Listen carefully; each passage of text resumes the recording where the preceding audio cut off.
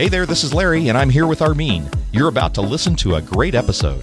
But before you do, we want to let you know that we're now podcasting over at the Bold Idea Podcast. That's right, and we're not adding any new episodes to Reinvent Me, but we think you're really going to like what we're doing on the Bold Idea Podcast. We're interviewing some great guests and packing ideas and inspiration to help you put your faith to work to bring your idea to life. So when you're done with this episode, go check it out at boldideapodcast.com.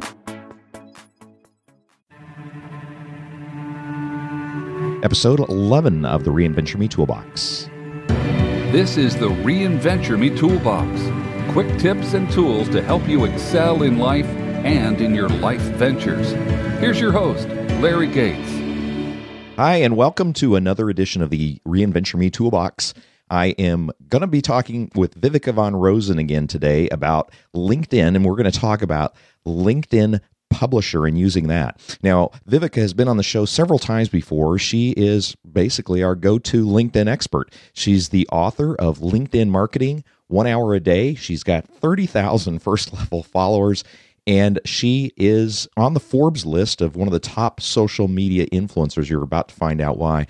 And she goes around advising companies and individuals on how to use LinkedIn.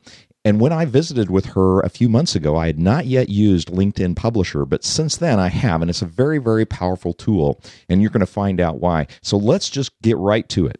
Viveka, what are we going to talk about?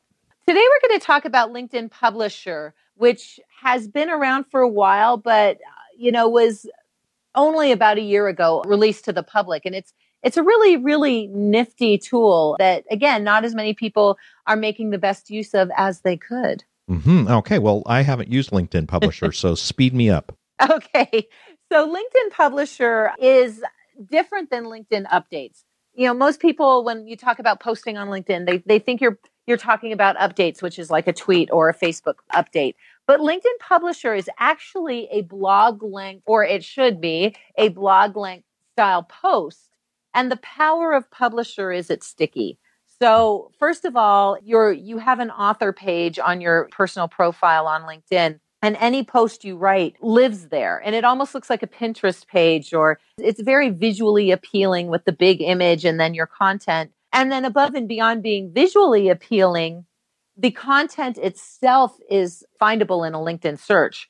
So LinkedIn, you used to be able to search content, and then LinkedIn got rid of that tool. It was called Signals. And it was years before you could search on content again. But now with LinkedIn Publisher, any content that you have in your LinkedIn published post, which again looks very much like a blog post, and you absolutely can repurpose your blog posts, by the way, but that content is now searchable in an article search. And I think that does a lot of things. It helps to position you as an expert in your field. It certainly makes you more visible on LinkedIn, and that can lead to greater business, more business. The more people who see, comment, like, and share your posts, the more likely you are to have that conversation. Then that leads to more business, whether that's getting a job or whether that's getting a new candidate or whether that's getting a new client yourself. Now, I know I have some plans to use this here. In fact, by the time this episode airs, I'll probably have my first publisher posts out. But at least let's hope so. But one of the things that has occurred to me that may not be really quite evident, and when you put a post up on LinkedIn Publisher, you're activating the email network of LinkedIn. I might put a post up on my blog, but unless somebody visits my blog, they may not see it. But if I put a post up on LinkedIn, then LinkedIn summarizes that post, right, and sends it out to my first level connections. Is that right? It kind of does. It's still just going onto their timeline, so it's not sending it as a private message. But now that you say that, you absolutely can yourself share it to individuals if you want to do that. But you're absolutely right as well in that, on LinkedIn, you've got a network of 375, 80 million people now who are there for business. Mm-hmm. So your competition in any given industry is maybe in the thousands, right? Whereas on Google, your competition in any given industry is in the millions, if not hundreds of millions. Right. And so for me to be a LinkedIn, well, actually, I'm a bad example because I'm a LinkedIn expert talking about LinkedIn on LinkedIn. But for someone who's in a different industry, like let's say you're a hairdresser, mm-hmm. your competition on Google for getting your blog post seen from all the other hairdressers and beauty professionals out there, hundreds of thousands, if not millions. On LinkedIn, 10, 20,000. And most of them probably aren't publishing. So your market is much more concentrated on LinkedIn. And I mean, I get about 100 million, or I wish I get about 100. Woo! I'm so awesome. I get about 100,000 views on my website a month. But as far as shares and likes and comments on my blog posts, they're minimal. It's a little depressing. But on LinkedIn, I'll average 700, 800, 900 views and 30 or 40 comments and, 10 or 20 shares. And so that is significantly more than on my website, which actually gets more traffic than, again, most of the other LinkedIn professionals out there. So you're saying incredibly powerful. Writing a post and putting it in Publisher increases the engagement factor.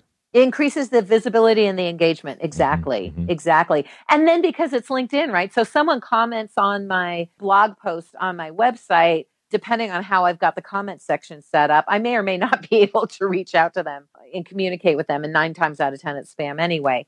But on LinkedIn, when someone comments on my post with LinkedIn's new statistics, I can actually see that person, send them a message, look at their profile, find out a little bit more about them.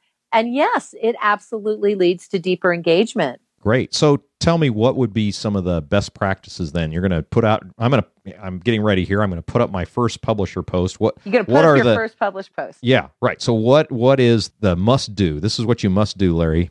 Okay, what you must do, Larry, it's very similar to what you do on your blog. So first of all, engaging image, which is weirdly 697 by 400 pixels. Very strange. It'll say that. Don't worry. You don't have to memorize that. It'll actually say that when you write your post. And it'll say write a post. If you go to your home. Yeah. Number one, what you must do is find the area to write your first post. So if you go to your home page, there's a status update, there's a upload an image, and then there's write a post. There's a little icon. So click on the write a post, and that will allow you to enter your publishing page, and it will tell you the size of the image that you need to upload. So make sure you've got an engaging image, whether you create it yourself, you buy stock photo. I'm doing it right now, and it says recommended size of the image is 700 by 400 pixels. Oh, good. So it used to be 697, and at least they changed it to 700 by 400. Yeah, something you can remember. So that's one. Yeah. Exactly. Oh, yeah, this is very simple. Write your headline and go, basically. Start writing. Go. Yeah. Yeah, there's only like 13 elements that you can mess up. So God, I can even do this. Make sure you've got a good image.